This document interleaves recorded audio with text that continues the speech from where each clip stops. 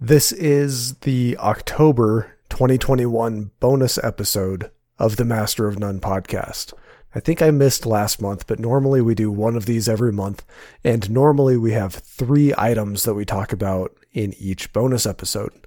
And those are some sort of tip, a book recommendation, and some sort of challenge for the month. Now, I know by the time you're listening to this, because I'm just a little bit late recording it, so I know by the time you're listening to this, we've already started October.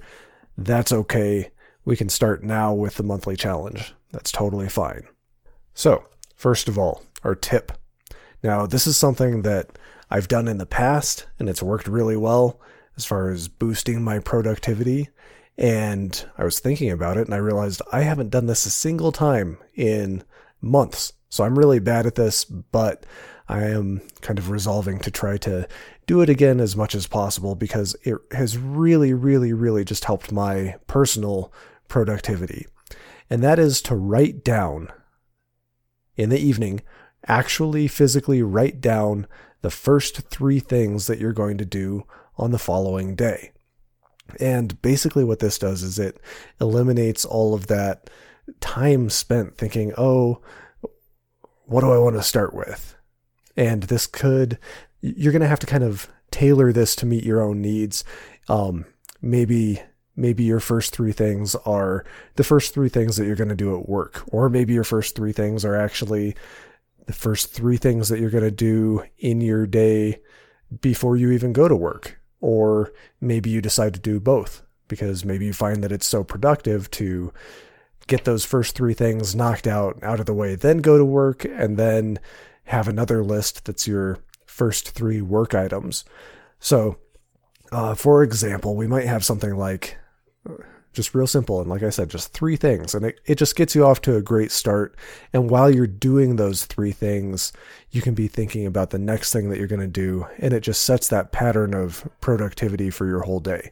So it might be something as simple as item number 1, 3-mile run.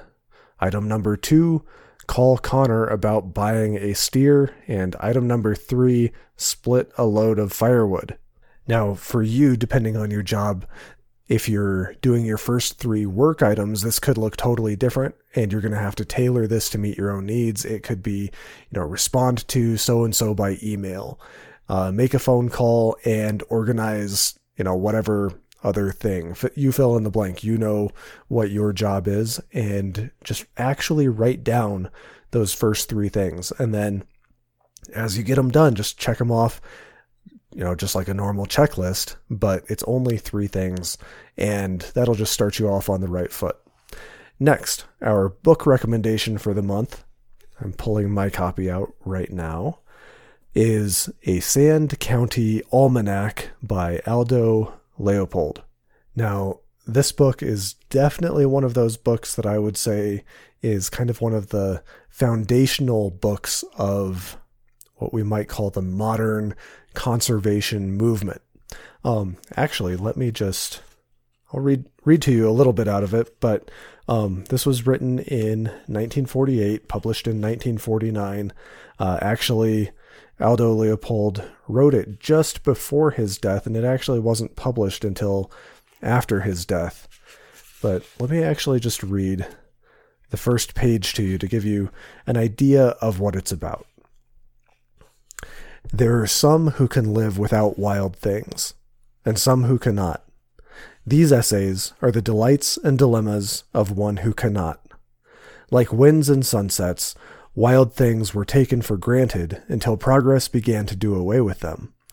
Now we face the question whether a still higher standard of living is worth its cost in things natural, wild, and free. For us of the minority, the opportunity to see geese is more important than television, and the chance to find a pasque-flower is a right as inalienable as free speech.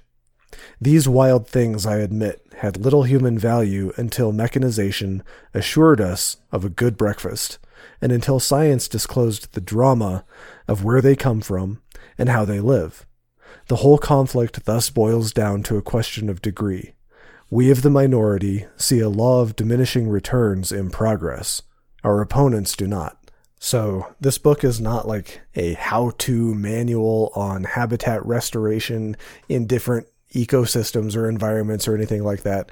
It's really just a very eloquently written essay on conservation. So I think it's worth reading, and I hope you enjoy it if you do decide to find a copy and read it or listen to an audio version. Either one.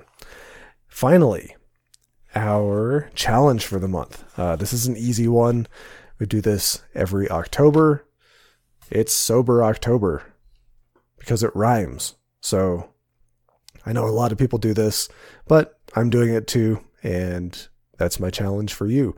Basically, no alcohol the entire month of October. We could even say no alcohol or tobacco if that's what you're into, or no whatever other substances you may be enjoying or consuming. Just cut those out for the month of October and see how you feel. So there we go. Those are our 3 items for the month of October 2021. Again, just to recap really quick, the tip for the month is to write down your first 3 tasks for the next day each evening. The book is A Sand County Almanac by Aldo Leopold, and the challenge is Sober October.